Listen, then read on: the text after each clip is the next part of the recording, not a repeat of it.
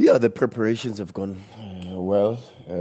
We've had what we would call a neutral week. We have a little bit more time to invest onto the training pitch, to train and try to incorporate more of our players into our tactical schemes, because I think with everybody, the current challenge is to make sure that you've got strategies that are well understood by everybody within your squad, because of the challenges that COVID and other medical situations that may arise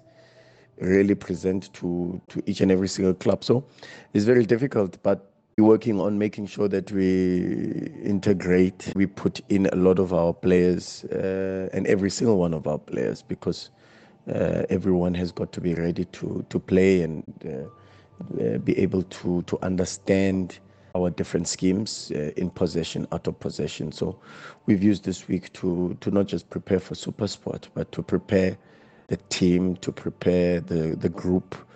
and to integrate everybody into our schemes and our way of thinking in terms of trying to create a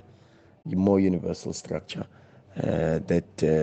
is clearly understood by everybody within the squad.